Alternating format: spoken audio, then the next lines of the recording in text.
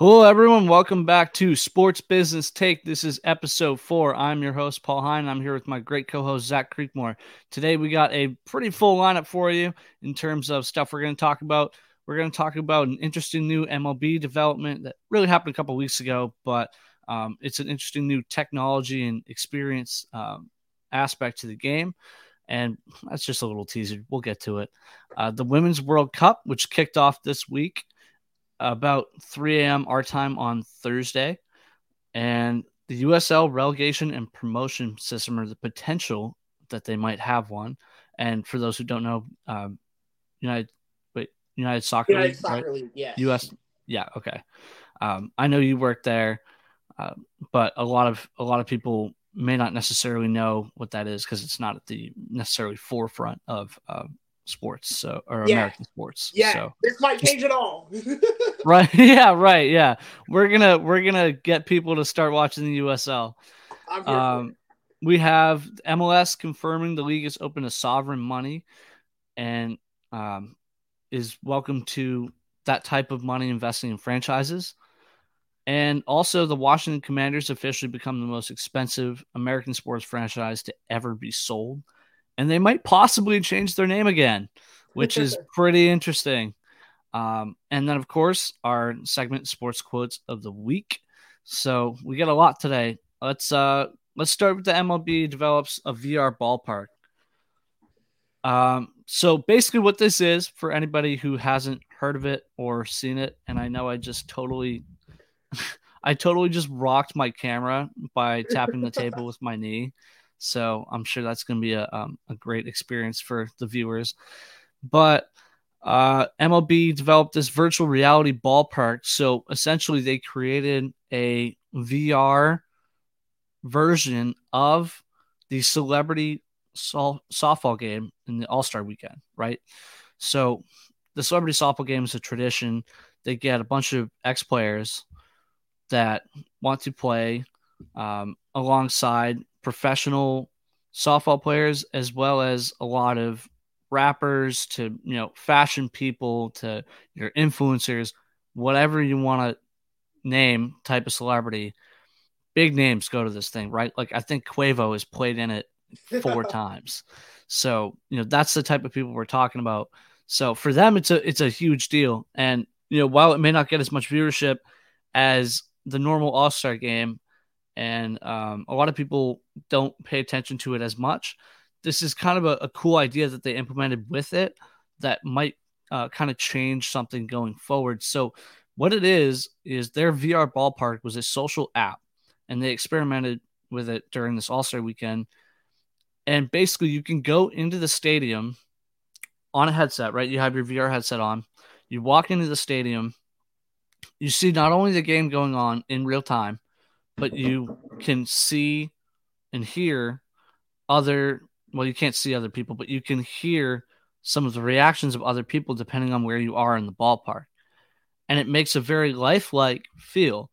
And there are technologies out there and games out there where you can do something similar, like walk into stadiums, but not really in a way that you can experience an actual live game. It's more of like I have a VR headset and I have this game called Win Reality, and you can walk into their stadium and hit against a pitcher, right? But that's you doing it. It's not you watching other people doing it. So this Right. completely changes the landscape of how we think of VR experiences. So that's just me rambling a little bit. But what did you think of this when you saw it? Yeah, really interesting. I can see it definitely being something that can be applied and adapted, and really like changing that. Here's this new generation type thing, like we talked about next week. How do we change and evolve to how media is consumed? VR is definitely one of those things where people are interested in it. It's unique, it's inventive, it's talked about as that next big thing. We talked Right. about Meta, Facebook's big pushing into it, or It's a what is it growing now called? segment. Right. Apple just came out with their VR headset, which is going for like $3,000 a pop or something ridiculous. But As Apple always does. right, right. But it's definitely a growing segment, so I could see why sports might want to dip their hands into it. Right. Have that extra outlet. Here's another thing that we can do, another thing we can show. Another Right. way people can enjoy, get a different experience. And the way you described it as that this is something unique that probably not everybody will do, but you hear about it and you go, I might want to check that out. Hey, maybe Right. I That could can't. be a cool Maybe I'm experience from a different country and I want to go watch a baseball game, right? Here's a way that I can go and do that without without traveling going to the U.S. overseas. Yeah. It's, funny enough, we actually get a good amount of international people at the Sea Dogs. You would be surprised. I had yesterday, I had like probably a group of 15 British people Wow. that were there, and I was talking to them a little bit. I remember I picked a couple of guys for a game one time. It was the lobster toss. So basically, like, it's not worth explaining the game, but that's a main thing, right? Right. Lobster's a main thing. So I said to the guys, "Where are you from?" They're like, "We're from Scotland," and I was like, wow, Wow. you guys came a long way to see a baseball game. And they were Right. like, oh, we were here, but we thought we might as well check it out, right? Mm. So you definitely can see international interest in American sports, and I think you're right. This is kind of a new way to experience in that aspect international interest, and it's not just a new way for that. It's a new way to interact with the game, Mm. but possibly also with other fans. They could take it Yeah. a step further and say, let's not just do this so that you can interact with the game and watch the game, but you can also interact with other people while you're doing this and talk to other people while you're doing this. Maybe somehow put a microphone capability in it, right? And make it more of like a social media, but in real time, you know. Um, Yeah. it is digital, but it's also real. You know, um, there are there are headsets, right, for like gaming. You could do a similar concept for VR. Attach like a gaming mic to a VR headset, and then you can make it completely interactive, right? Because sometimes, and especially with baseball, one of the good things about going to a park is you get to interact with other people there, right? Um, just a personal story. I remember I went to a Red Sox Yankees game for the first time in my life last summer. I was talking to the guy next to me. He was probably about our age, a few years older, and he had a Derek Jeter jersey on. And I'm like, man, you're taking a risk walking around with that Jeter jersey, huh? And he's like, yeah, especially being from Mass. I'm like, you're from Mass and you're wearing a Derek Jeter jersey? But the point is, you can interact with other people at games in a way that isn't really um, can't really be replicated, right? Mm. And I feel like this is a way to replicate it without people having to spend the hundreds of dollars on tickets and the food there and all of that sort of stuff. No, that's a very good point, and I really like what you said about that community and how you can create communication through that and really develop that and say, here's another way to have a fan experience, communicate, sit down with the next person next to you, and maybe they're from another part of the country, right?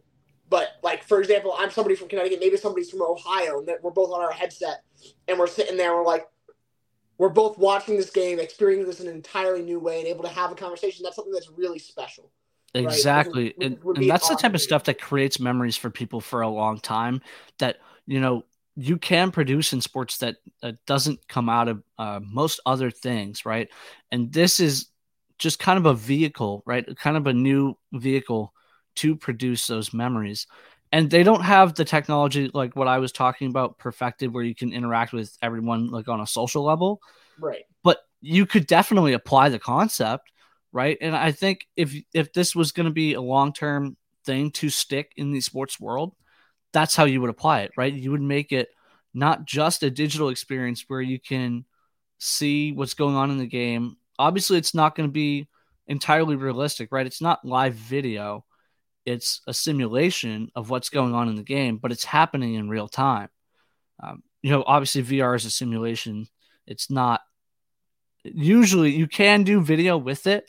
There are capabilities that like Apple's producing that capability with their new headset, but and they could do that, right? They could say, "Oh, we're just going to plug in the video into a VR experience and then also add the social aspect into it." Or they could have it in a simulation. Like I believe this was a simulated thing, like like graphically, but there was a live aspect to it where all of the things that you were seeing, the people moving and stuff, it was happening in real time. So you could definitely take it in a bunch of different ways, which is kind of why I wanted to talk about it. To you, when you hear this, like, what do you think outside of what I mentioned could be a possible idea of like an offshoot of this, like or an application of this? That's hard. I think you described it really well. I could really only see it going and being that really big fan experience. But outside of that, like maybe they go and they make a be a Boston Red Sox experience, right?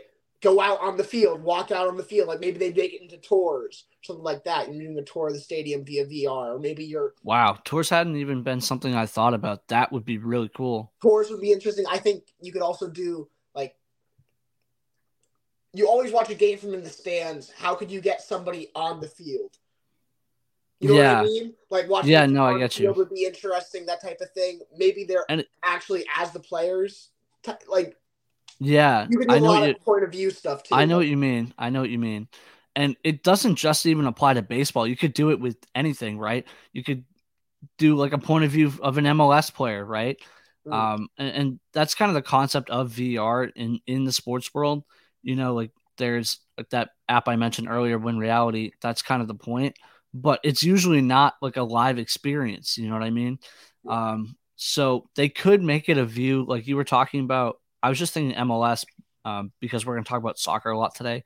So they could make it like a live view in virtual reality of an MLS player running on the field. And you could choose who you wanted to follow on the team. And I know like we're like that technology doesn't exist right now, but I'm just spitballing. I wouldn't I don't know how to develop that technology. Maybe maybe someday it's possible, but there's a bunch of different ideas and applications that you can take off of this and say, "Oh, this could totally change the fan experience going forward." Regardless of the fact that it was just for the celebrity softball game. Mm, absolutely agreed. Well said. I know we're like super far ahead of this, but do you think I'm like this is like my idea session right now? Like this segment is my like totally like my like what it's gonna look like in 10 years, right? So what do you think would happen if they could apply this concept to regular season games and people could have decent access, right? They wouldn't have to pay a lot of money. I know VR headsets are pretty expensive as it is, right? So let's say the price of VR headsets went down. There was easier access to it. And you could actually watch regular season games and playoff games in a VR experience. Do you think if it was more easily accessible, like I'm saying, Mm. would the viewership on regular television go down? Would people not attend as much because they could choose to do this? It's a totally new concept. That's hard. That's hard. And honestly, if it was like if the entry level price of a VR headset was to drop, if you were able to just say, "Okay, I'm gonna do this," right? And you buy that VR headset and you go and you watch every game as if it's a in live in person experience. You're experiencing it as it happens, right? Maybe that's that 5 second delay, and you're as if you're sitting in a chair. The first thing that when you suggested that, I was like, okay, selling out the stadium twice, really easy, right? No problem. But Yeah, that that's a affects really good point. Like sales goes through the roof. right, but that also affects TV If pro viewership teams because are your listening, TV we're trying to revenue make go you money down. right now. But Sorry, I totally cut you off. no, you're good. But like, does that affect your TV revenue? TV revenue goes down. Does that affect your ad sponsorship? How do ads get thrown into that live experience if you're doing that in VR? That's Like, true. there's I so mean, I many guess you could unknown line up the factors. ads with the commercial breaks, right? Exactly. Like, would they be able to create VR commercial breaks? And would Like, their or VR stadium advertisers be different than the ones in person? they could totally sell sponsorships that would be completely different, right? And it'd be a completely different way to create more revenue streams. Totally. It's definitely really cool. I can definitely see it. affecting TV viewership and affecting in-person viewership if it gets that right buy-in from from people interested from. Yeah. If you're looking at soccer from, say, the ultras or the really big, large fan bases. Yeah. But and I'm not gonna lie, if it was in our budget, I would totally propose this idea to my boss. And I think he would love it. I think he would love Probably. It. I mean, I don't know how we would get it done. Like, I can't develop the technology. Yet. Okay, I could learn the skills, but yeah, no, I think that'd be a really cool application of it. Like the things we talked about, there's so many different possibilities that could open up from using this technology. And obviously, we're not software developers, so we don't actually know what's capable. But if you combine somebody with that technology knowledge with maybe somebody in our sports organizations, right? I was gonna say in our position, but we're interns, so I'm not gonna say that. Maybe at a higher up level, right? Like an executive of a team, or maybe a media head of a team. I think it's possible. I think it's definitely possible. Okay. Is there anything else you wanted to say on that, or are we good?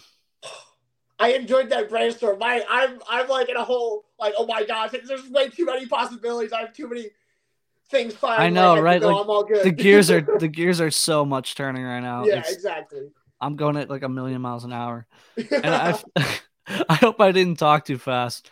No. Okay. You're good. Because I was just like in my head, and I know people listening are gonna hate that sound effect, but whatever. It's just what I felt like. Okay, so let's move on to the Women's World Cup because I know you're super excited about it. So, do you want to start us off on that? Yeah, totally. So of course, Women's World Cup started this week. Really excited. Australia, New Zealand. We've got 32 teams for the first time. Really, really cool. Women's World Cup media and sponsorship rights, as we talked about a couple weeks ago, are now being sold separate from the Men's World Cup for the first time ever. And the sponsorships too. Yes, good point. Yep. So really, really cool. That's huge progress. Am I right? Like major progress, because it's not an add-on anymore. It's its own separate entity. Correct. Which, as we talked about 2 weeks ago, really sets it apart and really helps the women's game develop as it's been growing in these last 2-3 years, as it will continue to grow. Right. When we talked about it 2 weeks ago, we did mention the European blackout possibility, what was going on with that. Update on that was resolved. FIFA and the European Broadcasting Network, which includes BBC, for example, and your other major broadcasting networks for countries, Britain, Spain, France, Germany. Italy, right? Italy, yes. Italy was the fifth one for those 5 countries, and that was all set up. An undisclosed fee, so... What would be like the U.S. equivalent of that? It's not an ESPN or a Fox Sports. What would be like the ESPN channel? NBC. NBC? Okay. NBC. Okay. Yeah, NBC is the English or American. Yeah, no, that makes sense. That makes sense. Definitely. Okay, cool. But yeah, so that was resolved. So kicks off. Able to watch it on Fox Sports in the U.S. if you haven't yet. Games are late night, early morning, but they're worth checking out. If you're not watching the highlights, it's worth seeing. Japan ripped it up the other night. USA had a good 3-0 showing. I wasn't impressed, but hoping to expect and see more as we go forward. Right. I wish I was able to watch this week, man. I was at the ballpark all week, and that's a great thing. But our games are at night too. So, we had some games this week that were in the morning. So, like, I went some late night to early morning games. Like, yesterday, I probably got home at like 10. Maybe 10:30, I don't remember. And then this morning I had to leave for the ballpark at like 9 something. Ooh, so that's a tough turnaround. It was worse on Wednesday. Well, not worse. It's a good thing. I'm sorry. It's a good thing. But in terms of sleep, I'm a very sleep dependent person, and Thursday morning was challenging. Or maybe it was Wednesday morning. We had our camp day. So like that's all the summer camps. And by the way, if you want to hear like 5,000 kids, go to a camp day game. because that's pretty much I all can there. only imagine how insane that is. It's like 85% kids.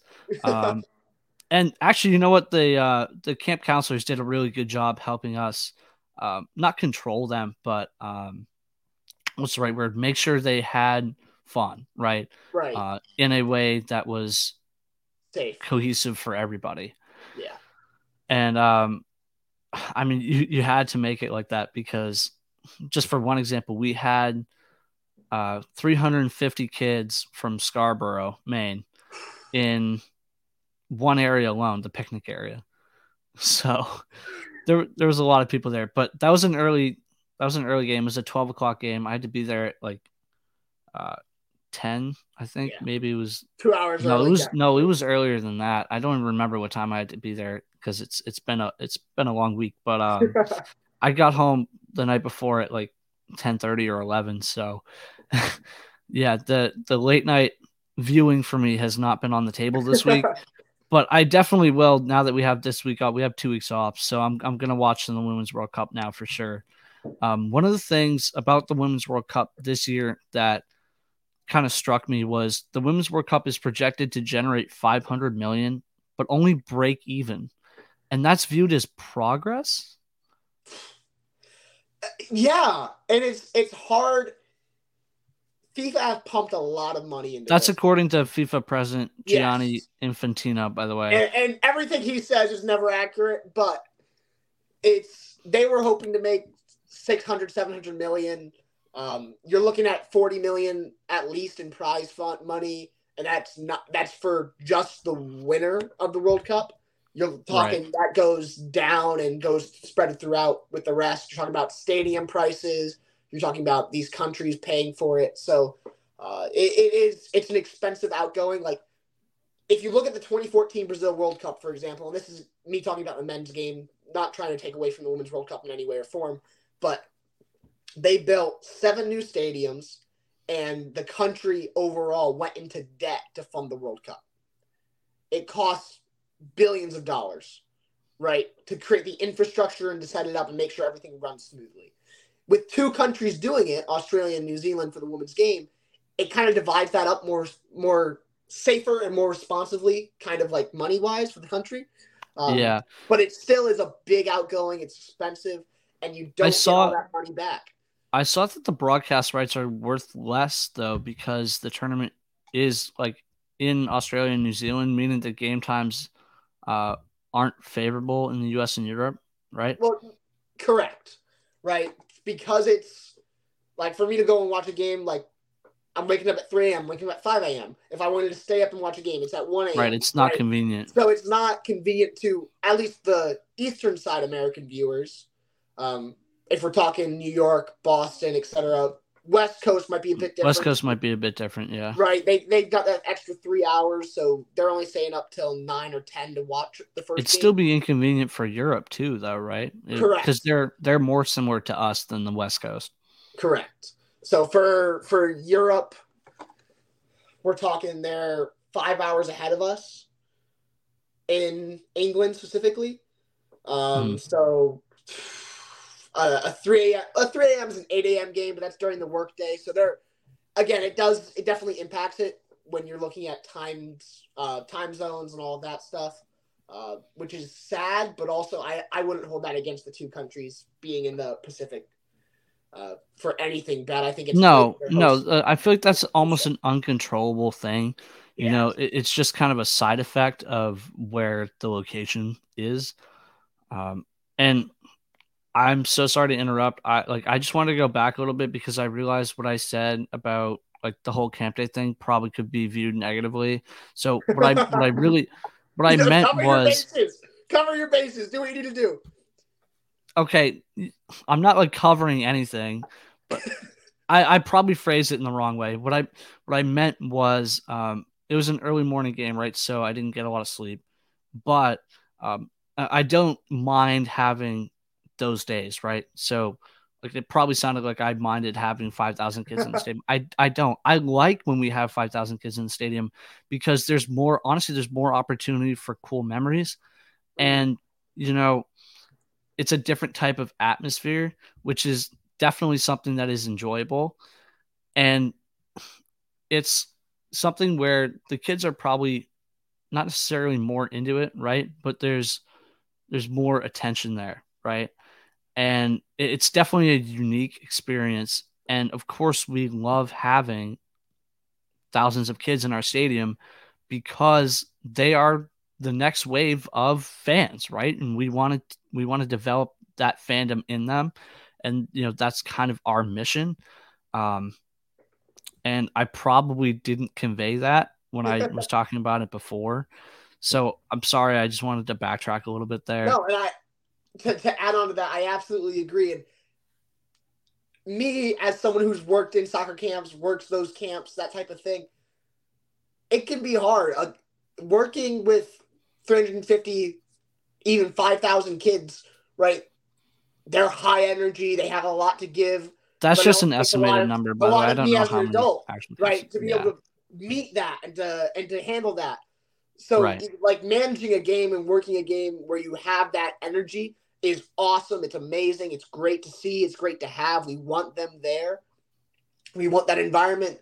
But after a 10-hour day, going and waking up at 8 a.m. at 6 a.m. in the morning to get to the field, be ready, set stuff up, take care of people, make sure everything's going right, help create these special memories. It can take a lot of a person, and that is absolutely okay. That's a That great way. is That's a great real. way to phrase it. I don't think I could have phrased it better than that. But yeah, sorry. We can keep talking about the Women's World Cup. I just felt like I had to go back and because it's not a bad thing, and I probably made it sound like a bad thing. It's not at all. It's a great thing, but it's it's the camp nature of it makes it early morning, which I don't mind, right? But I was just meant that the late night game to early morning transition can be interesting. Oh, absolutely. I've had a Because couple. there are days like I feel like I'm living there, like 24 hours, which it's not a bad thing. I'm learning a lot, right? Like I'm learning a lot while I'm there. It's not bad. But let's No, it's keep talking awesome. about the Women's World Cup. I'm sorry. No, you're good.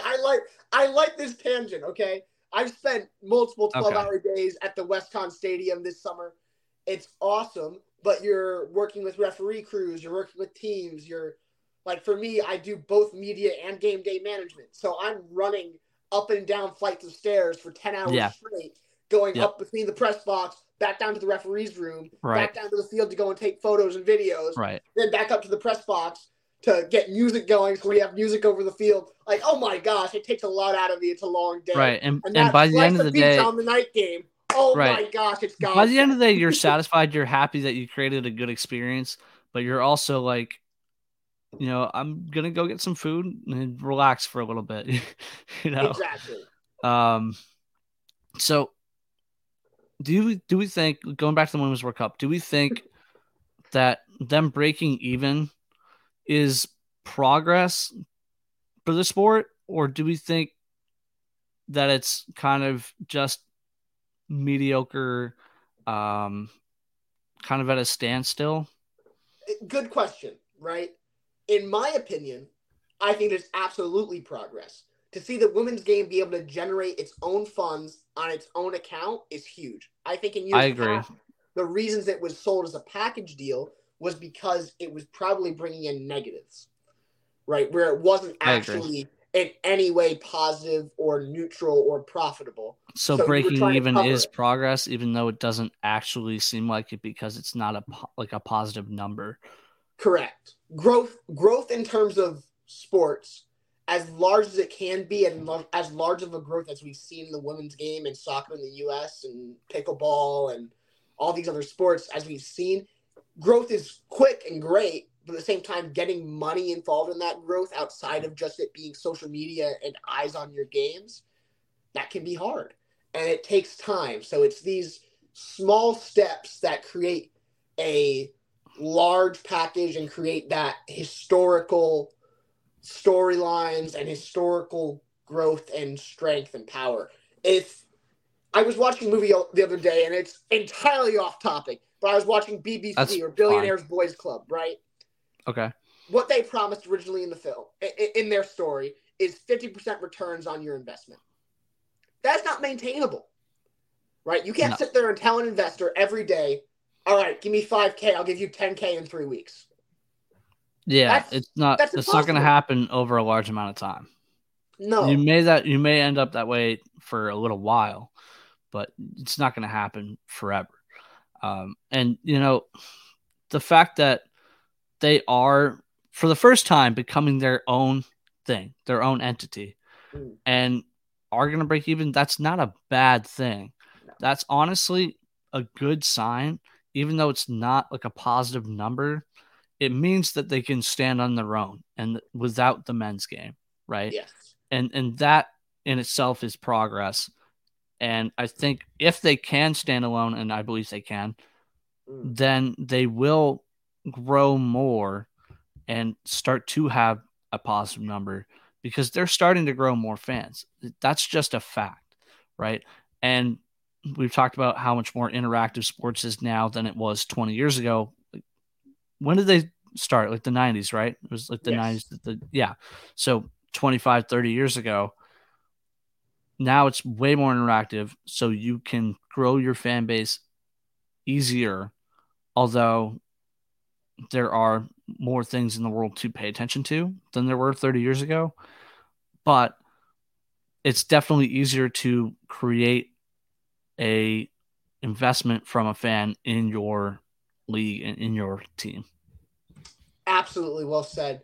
So in total agreement with you, this small part, and we've seen the growth of women gain 26 to 50% in the last 2 years, right? I think this is a small. That's wild. Right. That's this is a large good. growth, and it's going to maintain. But looking at how it's worded and how it's said, of the just breaking even, making 500 million, that doesn't tell the full story. That's a huge growth. No. That's fantastic for the women's game, fantastic for the Women's World Cup, and hopefully it will continue and stabilize to a respectful and be a good competition that people want to watch. I know, like, for me, myself, I think this is the first time I have ever actually watched a Women's World Cup group game. This is the first time I've watched anything outside of the final, right? And you're a big soccer fan, so that's saying something. So I think this growth, the way it's been pushed, the way it's being communicated, the way media is working for it, and the way, like, for example, I got a soccer.com article, and I'm a soccer.com sponsor. Don't worry about it. But it's got a woman on the front, right? That's not something I've seen before. Not something I've received before in the mail, right? So I think it's going to see a lot of growth. We're going to see great things come out of this. And it just breaking even doesn't tell the story, doesn't communicate that. No, that's not the story. The story is them standing on their own. Yeah, sorry. I cut you off. But the story isn't them breaking even. The story is the fact that they're standing on their own. Exactly. Although it's because they are now their own thing, it's not a perfect system yet.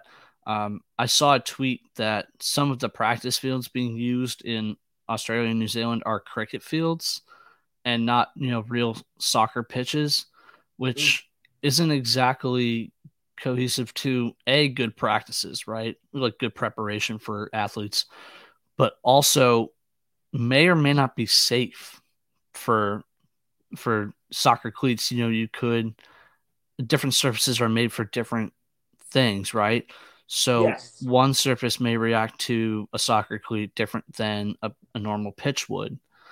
So have you heard of any injuries resulting from that? Because I haven't. I have not. I have heard of injuries in training, specifically referencing to Sam Kerr I think that's the right Sam Kerr. Yeah, Sam Kerr of Australia.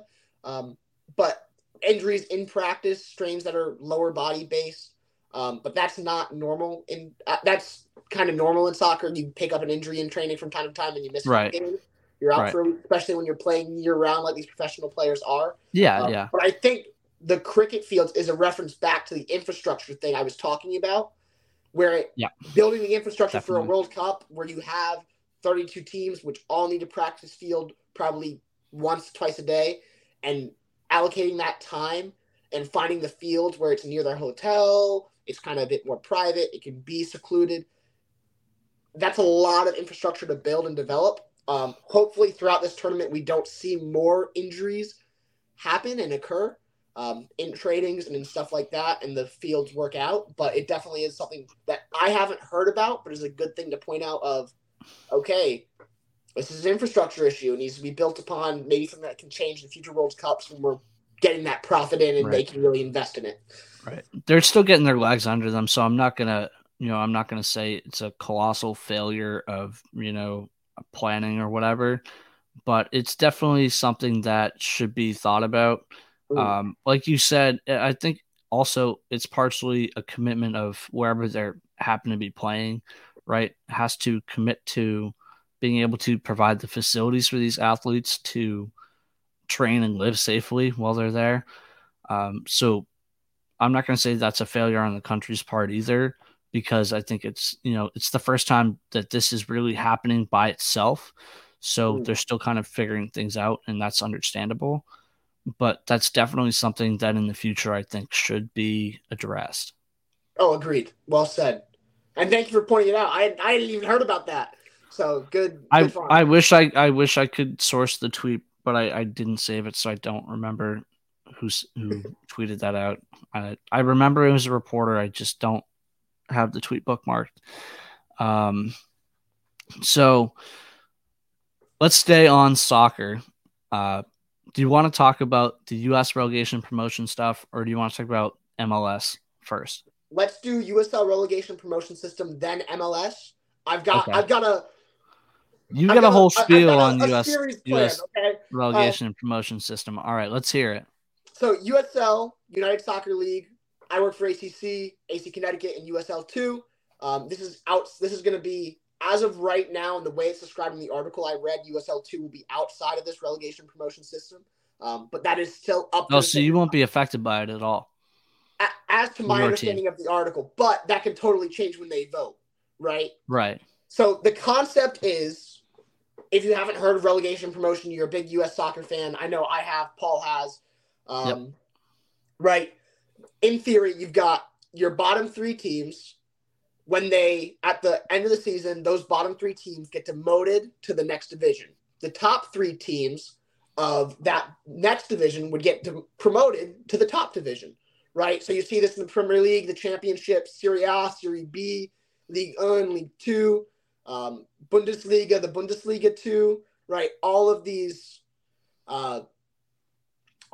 leagues that, particularly in Europe with soccer, and it creates a really interesting dynamic. And you see these teams that bounce up and bounce down, teams that bounce up and stay up. It creates really investment in not losing. So, like, for example, it creates almost a better attachment for a fan. Yes, very true. Like, there's a reason why you shouldn't want your team to lose now. Right. Right. Outside of just incentive. like, I want my team there's to win incentive and do well. behind it. Oh yeah. Right. Like, for example, for me in football, I'm an Atlanta Falcons fan. We haven't been that hot in the last couple of years, right? Do I really care that we haven't been that hot and we're losing? There's nothing at stake other than, like, other than you're not winning Super Bowls. Exactly. There's nothing at stake for us being out of that conversation. But you would care a lot more if they were going to get sent down to a lower or less prestigious league or whatever. Exactly. I would care a lot more if I was going to see my team genuinely removed from this competition that I really enjoy watching.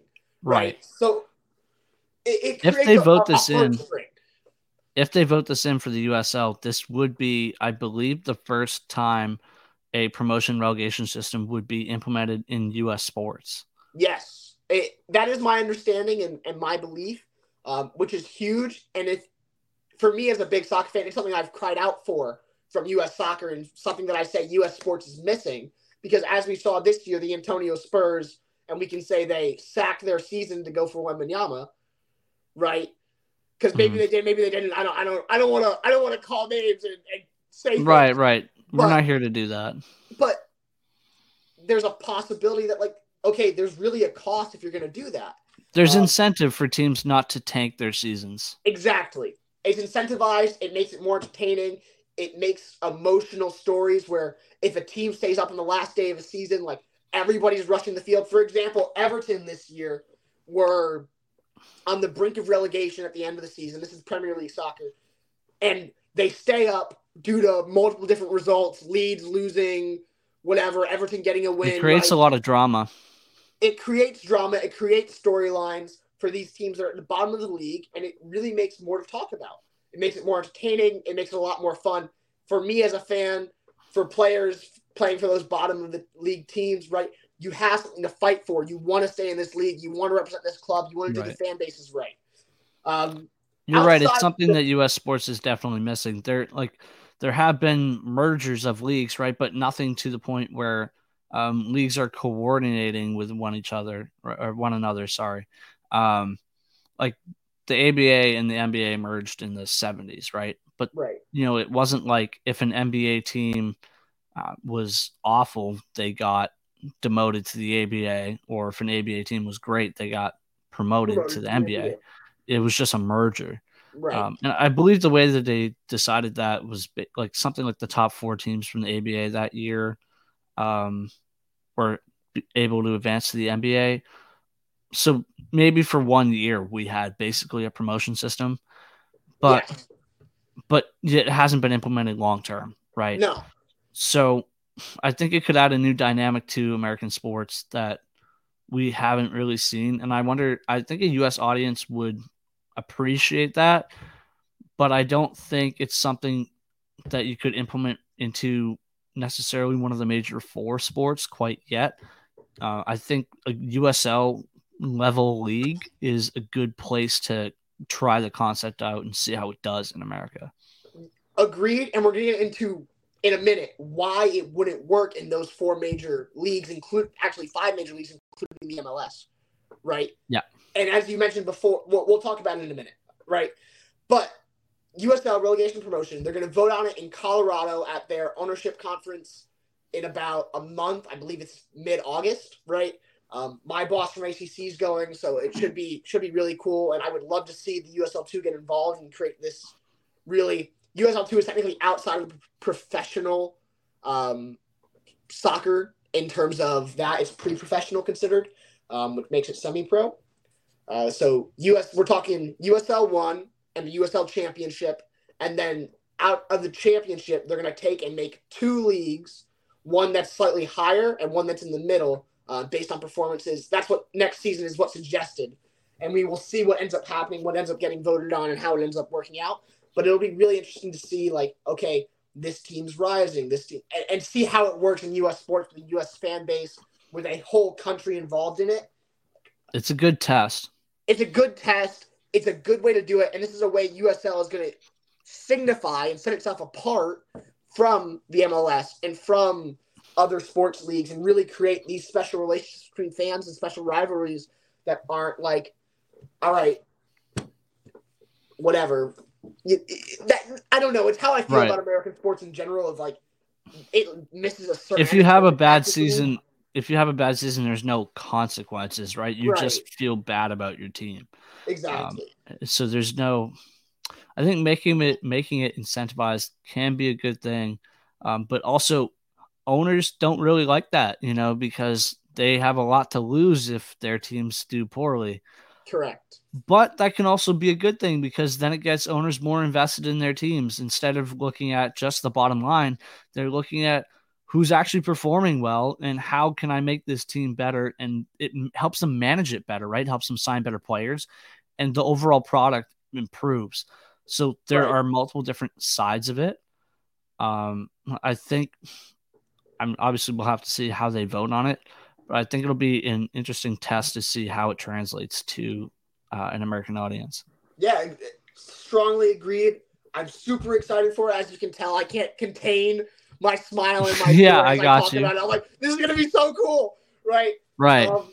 But as you said, it's something we haven't seen in America. It really incentivizes not only the audience, but incentivizes those that work in the company, and incentivizes the ownership to really get involved and to invest in the team, right? We saw Newcastle United, for example, was bought by sovereign money, which we'll talk about the MLS investing in and talking about it. Yeah, we should get to that soon, because we will. We're running hot today. We got 45 minutes in and we're like halfway through. Yeah. So that money, and they invested in Newcastle a lot. Newcastle are now in a Champions League club going from a relegation side, right? So it really creates these interesting storylines and things where companies and ownership groups are incentivized to invest and to really make it about how good can our team be? How good can this be? How can we make our team great? Moving on to the MLS, the reason MLS and other major sports leagues can't do this is the amount of money it's going to people invest into these teams, right? So I believe, and don't quote me on this because I'm probably wrong, one of the recent MLS expansion franchises, I believe was Sporting Kansas City. I might be wrong there. It cost them $500 million to get an expansion franchise. Whoa. Right. And now you're going to tell me, now I that paid actually this $500 million, seems, you're going to demote me to another league? I paid that actually kind of seems low to me. In the first place. The $500 million kind of seems low to me compared to what we're going to talk about with what the Commanders just did. But yeah, I understand what you're talking about. It's a huge investment, right, by the owner's part. And if you get relegated, then it takes a hit in your profits, right? Yeah. So it's a big risk, but it also can come with great reward, right? Yes. So it really is going to be interesting to see how it translates, right? And I think it's not something that we can say for sure it's going to work or it's not going to work here. It's not like that yet. It's just something that we'll kind of have to see what it's like after the test run. Yes, exactly. And so totally agreed. It's going to be really interesting to see. But the MLS confirming they're open to sovereign money really, in my opinion, says, okay, let's take a step away from this.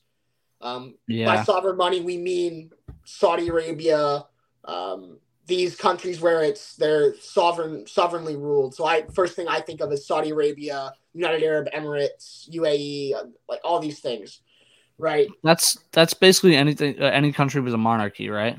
Correct. Okay. But when you're talking, at least in soccer, when you're talking sovereign money, you're talking Middle Eastern, oil money, big, like billions of dollars in net worth. Right. It doesn't necessarily have to be like Middle Eastern countries, like, not to discriminate. It could be anybody with sovereign money.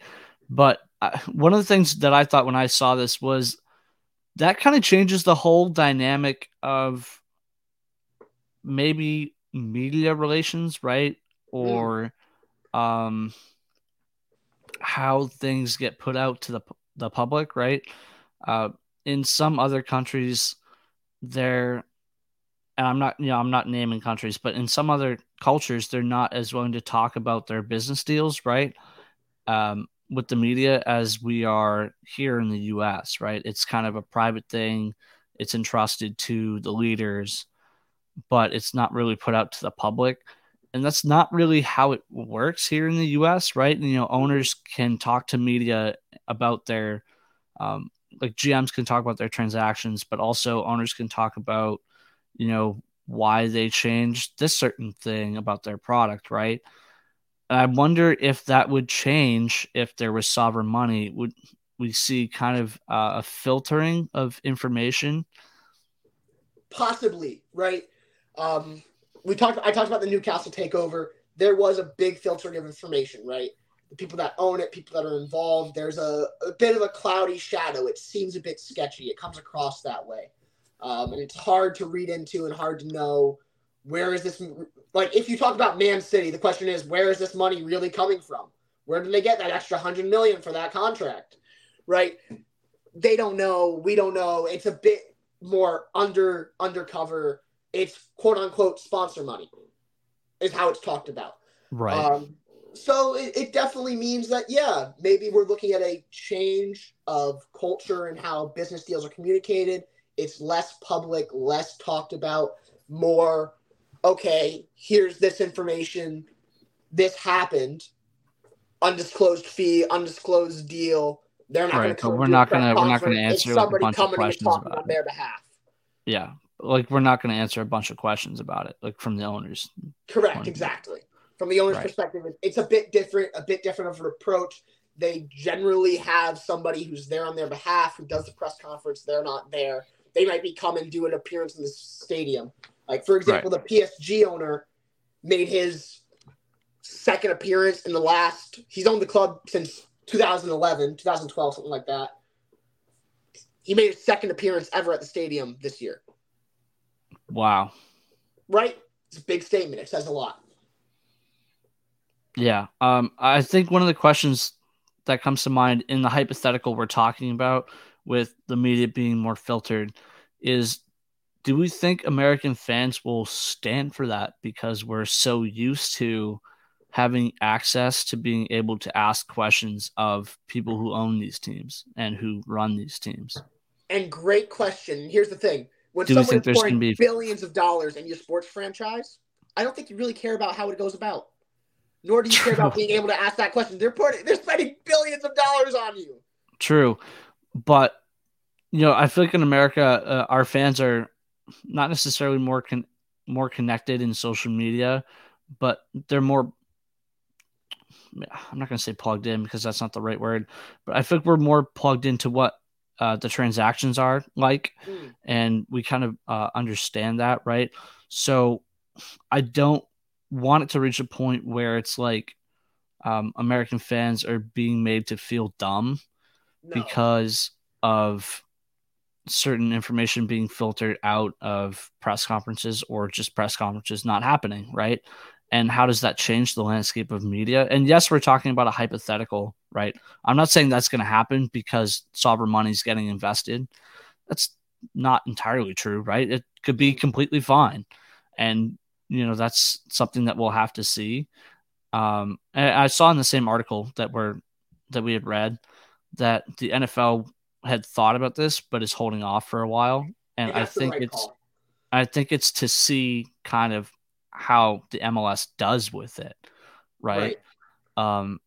Because you don't know how an American audience is going to react to that. Very true, and completely agreed. It's going to be really interesting to see. And this is not the MLS saying we're going to have sovereign money in the league tomorrow, right? This is them saying we're open to it, we're welcome to it. If it happens, it happens. Right. And that's completely okay. We're completely comfortable with it. And I think it's really interesting to see how that adjusts to an American audience who is more used to that open communication, like what we're just about to talk about with Magic Johnson and the Washington Commanders, right? Very open about this ownership group, how things went. Extremely open. What the plans are, right? What's going to happen. And something that's not going to be like that, it's a bit more difficult, right? It walks a narrow line. And it'll be interesting. Yeah, for sure. I think you actually just had us have a great transition into our next topic. So the Washington Commanders officially become the most expensive American sports franchise to ever be sold at $6.05 billion. And I put million on the doc. That's a typo. And they might change their name again. So the NFL owners unanimously approved the sale of the Commanders. Part of the first, I want to talk about a lot about the name changes, because I think that's kind of the bigger part of the story, even though it was sold for the most ever of an American sports franchise, which is wild, but it was predicted to be that. So we've kind of known that for a while. Right. But the part of the story that I thought was interesting was the name changing, right? Part of the name change originally was because of threats from sponsors or partners to end their deals if the former Washington Redskins, right? If that name wasn't changed, because people viewed it as offensive. And so they changed their name to the Washington Football Team as an interim idea, right? While they were kind of trying to figure it out, just so that their sponsors wouldn't pull out of their deals, which is understandable. And, people, they didn't love that, right? In terms of, they loved the fact that it wasn't offensive anymore, but they didn't love it being bland, right? The Washington Football Team, that's hard to be like a fan, right? And then they changed it to the Commanders. I think that was 2 years ago, and that was a great rebranding, right? But how many rebrands can a franchise go through before a fan base doesn't even know who they're rooting for anymore? You know what I mean? This would be basically their fourth team name in the last 5 years if they changed their name again. And the article said they would maybe start talking about it next year. The direct quote from Magic Johnson, which you alluded to, was, "We will see where we are with the name," he added, "but I can't say that right now. We're going to spend this year understanding what we have in place, and then I'm sure that'll come up. The Commanders, the name of the team, will come up eventually, but right now we got enough work to do that will keep us busy." So it's not changing this year. Right. But do we think a fan base is going to be adaptable to a fourth name change in 5 years? That makes it very hard to follow, in my opinion. Agreed. Very, very hard to follow. And it's kind of leaves me speechless of saying, like, wow, this has created a domino effect with, like, are they in an identity crisis? Like, do we, as a fan, am I in an identity crisis? That leaves me asking those questions as a fan, if I was a fan of that team. Right. To me, it's the new ownership group wanting to put their fingerprint on the franchise, which I understand. I get that. But I think the fact that they're waiting a year to do it is wise, or to have the conversation is wise, because people can now just kind of start becoming fans of the Commanders because they've established themselves as that, right? They're not, right. They weren't changing, at least until the possibility that came up right now. I don't know if they can not necessarily survive another name change, but be as profitable if they undergo another rebrand, and maybe it creates new opportunities. It's possible, right? If that's something that, we don't own these places, right? But if that's something that their models say, like, this might project out to be a good thing, then go for it. But, as a fan of, like, a lot of historic sports franchises here in New England, right? Right. I don't know if I would be able to go through 4 name changes and still identify with what I'm rooting for. Right. Right. Like, if the Patriots had changed their name 4 times, I don't know necessarily what I'd be rooting for. Right. Right. And you're at that point, you're kind of rooting for the players that are on the team, not even necessarily. Right. This is who my grandparents supported. This is who my dad supported. Because there's no tradition, right? There's no yes. There's no tradition around it. There's no not that there's no hype. There is hype because it's new and it's interesting, but at the same time, there's no track record. So you don't know what you're getting, right? Yes. And I think that's kind of the risk, right, of doing a name change. But then there's also the possible reward of, oh, maybe people will like that brand better. Yeah. But I think 4 and 5 years is a lot. I do agree with you there. 4 and 5 is probably too many, but part of rebranding and getting a new name and changing it so you maybe have your fingerprints on it, or maybe because you really don't think this will really catch on, or this isn't what we want to be, right? That's part of creating a history, like getting a new name that you think really says this is what we stand for, this is who we are, right? Outside of what the Washington Redskins are, what the Guardians have been, what the Commanders are. I don't know why I'm referencing Cleveland there. But because that was the other major story of a name that had changed in the last few years. Yeah, but outside, they're brought up in the same sentence, right? What are we going to be for the next 50 to 100 years? Are we going to be the Commanders? If we are, great, let's do that. I think that's what they're going to take this next year to figure out. But no, I get that. If they change it, well, hey, we're trying to become the next big franchise where we have 100 years of history, just like the Patriots do. They had a name change originally. That name selection in the early times was difficult. So making that happen, it's not something we see in sports today as often as we have those major. No, absolutely not. I can't. Those many changes. Right. I can't think of an example from our lifetime where it has happened this much, right? The other major example of a team changing their name is the former Cleveland Indians changing to the now Cleveland Guardians. That was one change, right? That wasn't 3 changes, right? Meaning 4 teams in 5 years. And I just wonder, and it's something we'll have to see, right? I can't give you a definite answer on this right now, but will the fan base be able to handle that? Will they be okay with that? and that's just not a question we can answer right now. We'll have to see. But I thought that was what kind of made the story interesting. Oh, agreed. Absolutely. A fifth name change in 6 years is not only unheard of in our time, Four, but also 4-5. 4 and 5 is what's already happened, right? No, this would be the fourth. Okay, got it. This would be the fourth, right? So 4 and 5, not only unprecedented, unheard of, but like, holy moly, this is insane. Like, it's a mind blowing thing to happen, and for them to talk about it, because it's something that's going to be asked about with this franchise anytime someone new comes in, right? Right. Like, it is what it is.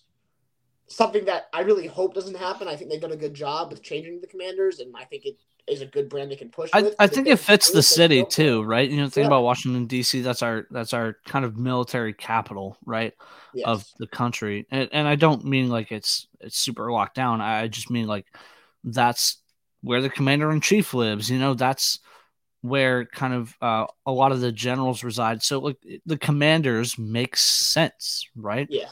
And I think we would have to maybe see the new proposed team name to be able to understand whether it would be a good rebrand or not.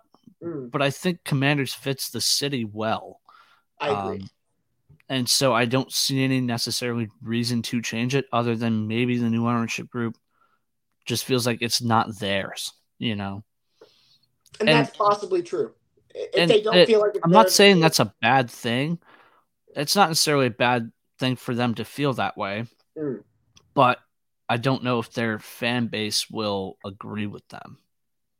And I think that's true, because it should be, we are this, we have been this, we're going to be this going forward, we're all here for it, we're all in support. You bought the Washington Commanders. Right. But it's up in the air. Washington, whatever you want it to be, you bought the Washington Commanders. Right. And you certainly don't want to have to go back to the time of just having it being named a football team, right? And well, that was okay temporarily. That's not a long-term solution. And I feel like when you're trying to figure out these name changes too fast, right? I'm not saying that was too fast. It wasn't. But 4 and 5 years is enough where it's kind of getting to the point where people can't follow it as much, you know? Right. So that's probably why it's a big deal. I think that's about all I have on that. I don't know if you have anything else. I don't know if there's anything else I can add other than, who do we want to be? Who do you want to be? I feel if they do 4 and 5, I'm identity crisis. That's all I can think of. Yeah, I hope you're not wrong. You're not wrong. I feel like that's all. I feel like it'll grow this year because it's now kind of established as a brand, right? The Commanders is. You don't think of the Washington football team anymore. You don't think of the former Washington Redskins anymore. You think of the Commanders. So the fact that they now kind of have a brand established should be able to help them grow this year. And hopefully it'll be enough to prevent another name change. Agreed. Hopefully it will be. We'll have to see. Only the ownership can decide. Only actions can speak. A lot of changes coming, but hopefully changes towards good things, right? Towards greatness, right. Which is a lot of what Magic Johnson talked about when he took over. He wanted to see this team winning a Super Bowl in the next 10, 15 years, right? He wants to invest in that and be part of that and create history with this. So hopefully we can see that develop and see great things happen. Absolutely. Let's get on to our sports quote of the weeks. Sports quotes of the week. So mine was from a Major League Baseball manager, Scott Service, the manager of the Seattle Mariners. And he said this after one of his players, Jared Kelenic, who was a very highly touted prospect and is having a breakout year this year after having a couple of down years. This prospect, Jared Kelenic, now Major League player, former prospect, broke his foot kicking a water cooler because he was frustrated. So Service said, I think it's a learning lesson for him, for all players. Players get frustrated when they're not getting the results they're looking for, but you've got to be able to control your emotions, and that's part of being a professional. Last night, he let it get the best of him, and it affects all of us. So when I hear that, there's a lot of different applications of that, right? So the part that resonated with me was about controlling the emotions, right? Obviously, as an athlete, you need to be able to focus in the moment and not let your poor or amazing performance get the best of you. You kind of need to be somewhat level headed in order to stay focused in a lot of situations, and particularly in baseball, right? For hitting, it's an ultra focus concept. So if you're thinking about how badly you did in your last at bat, you're not going to be able to do well in your next at bat. And it can get frustrating, right? It's a game of failure for sure, right? To be considered good, you're hitting 300, which means you're failing 7 out of 10 times. So it's an extremely frustrating game in that sense, but you also have to remain focused, and it's hard to balance that. But outside of sports, I thought this had an interesting application where when he talks about being a professional, right, you can apply that in working in sports too, not just playing sports, right? If a customer is giving you a hard time, right, or is making some outrageous requests that you just don't have the capability of satisfying in your organization, then you just have to remain calm, and you can't, treat them with any type of contempt. You have to be extremely polite, and you have to explain to them, why the situation is the way it is, and ask them how you can help them. And if there's anything else besides that, right? So those are kind of like the three basic concepts. But I thought you could apply this concept of controlling your emotions, right, and being a professional, specifically being a professional, and apply it to working in sports, right? Because not everybody is going to be happy with your product at the end of the day in sports. Not everybody is going to be happy with the experience that they get at the game. The goal is to create the best experience for everyone, but you can't guarantee that. But what you can guarantee is that you're going to treat them with respect, and that you're going to treat them like you would want to be. I know this is such a cliche, but like you would want to be treated if you were in their position, right? How you would want somebody who you are trusting this experience to take care of you, right?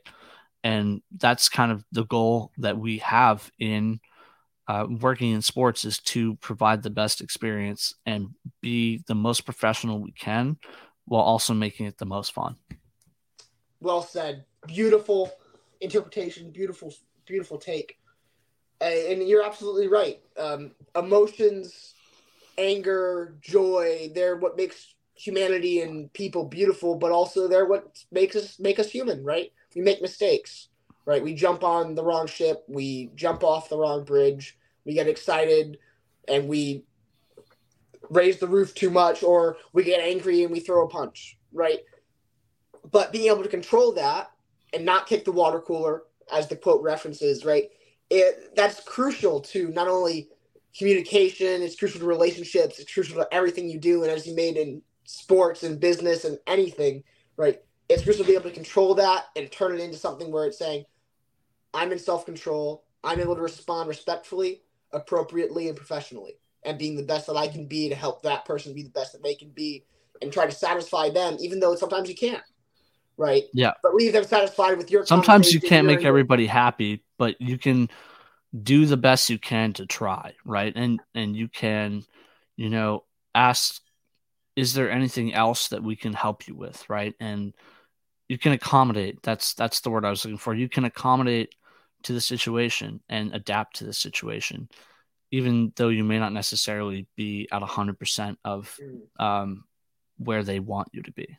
You can meet them, right? You can compromise. And I think that's a very useful skill in our industry in particular. Oh, absolutely. And entirely off topic, but you made me think of a quote from Apple's Service Project, which I was on a couple weeks back. Okay. That we meet people where they are, the way they are, how they are, right? And applying that to this, it's so appropriate, right? How can we meet this person and what they need and try to accommodate and accomplish greatness for them, accomplish greatness with them? And that's what Yeah, I think is we try to do every day as sports professionals. 100%. All right. Do you want to talk about yours? Yes. So mine a little bit less deep, but I just wanted to give a quick shout out to the New Zealand uh, women's football team. Ali Riley, one of their players, when New Zealand made history in their women's FIFA World Cup opener. They won their World Cup opener. I believe it was their first World Cup game and also their first World Cup win in a little bit of a upset over Norway. She said this: "We wanted to inspire young girls, young people around this country and around the world, and I really think we did that tonight. Anything is possible." Not really anything I can go in deep here, but really beautiful to see a team have a goal, meet that goal, accomplish it, and create stories and share their passions with everyone else. And I really wanted to give her and the whole New Zealand team a shout out and congratulate them on their win. And looking forward to seeing more great things from them this World Cup and more great quotes from their team and people involved. Agreed. I think I can take this one step further. So I think basically that this is kind of the point of why the Women's World Cup is going to be able to thrive as its own separate entity, right? Because of it piques interest in young women that think, oh, now I can actually do this and have it be a productive thing and I can make a living off of it. And, really, maybe I can do this, right? Yeah. It opens up possibilities that weren't there before it was packaged together with the Men's Cup. Yes, absolutely. It's a new dawn. It's a new day. We can see so much come from this Women's World Cup. We can see so much come from women's sports. We can see so much come from everything that we talked about today. So really, really, really great point. Well said. Oh, I'm excited. Yeah, me too, man. I think we had a really good pod today. Yeah. I think this is probably a good place to end it. But next week, I'll talk about this with you off air. I want to see if we can try to get a guest on next week. So I can make it happen. We can make it happen. Oh yeah, okay, we'll make it happen. So just to tease all of you, be looking forward to that. And as always, go follow us on social media at, oh my god, why did I forget our ads? At SBT_podcast on Instagram and SBT.pod23 on TikTok. Yes. I don't know why I always blank on that at the end. That's not here for, man. To back you up. I got you. All right, guys. Have a good week. See you soon.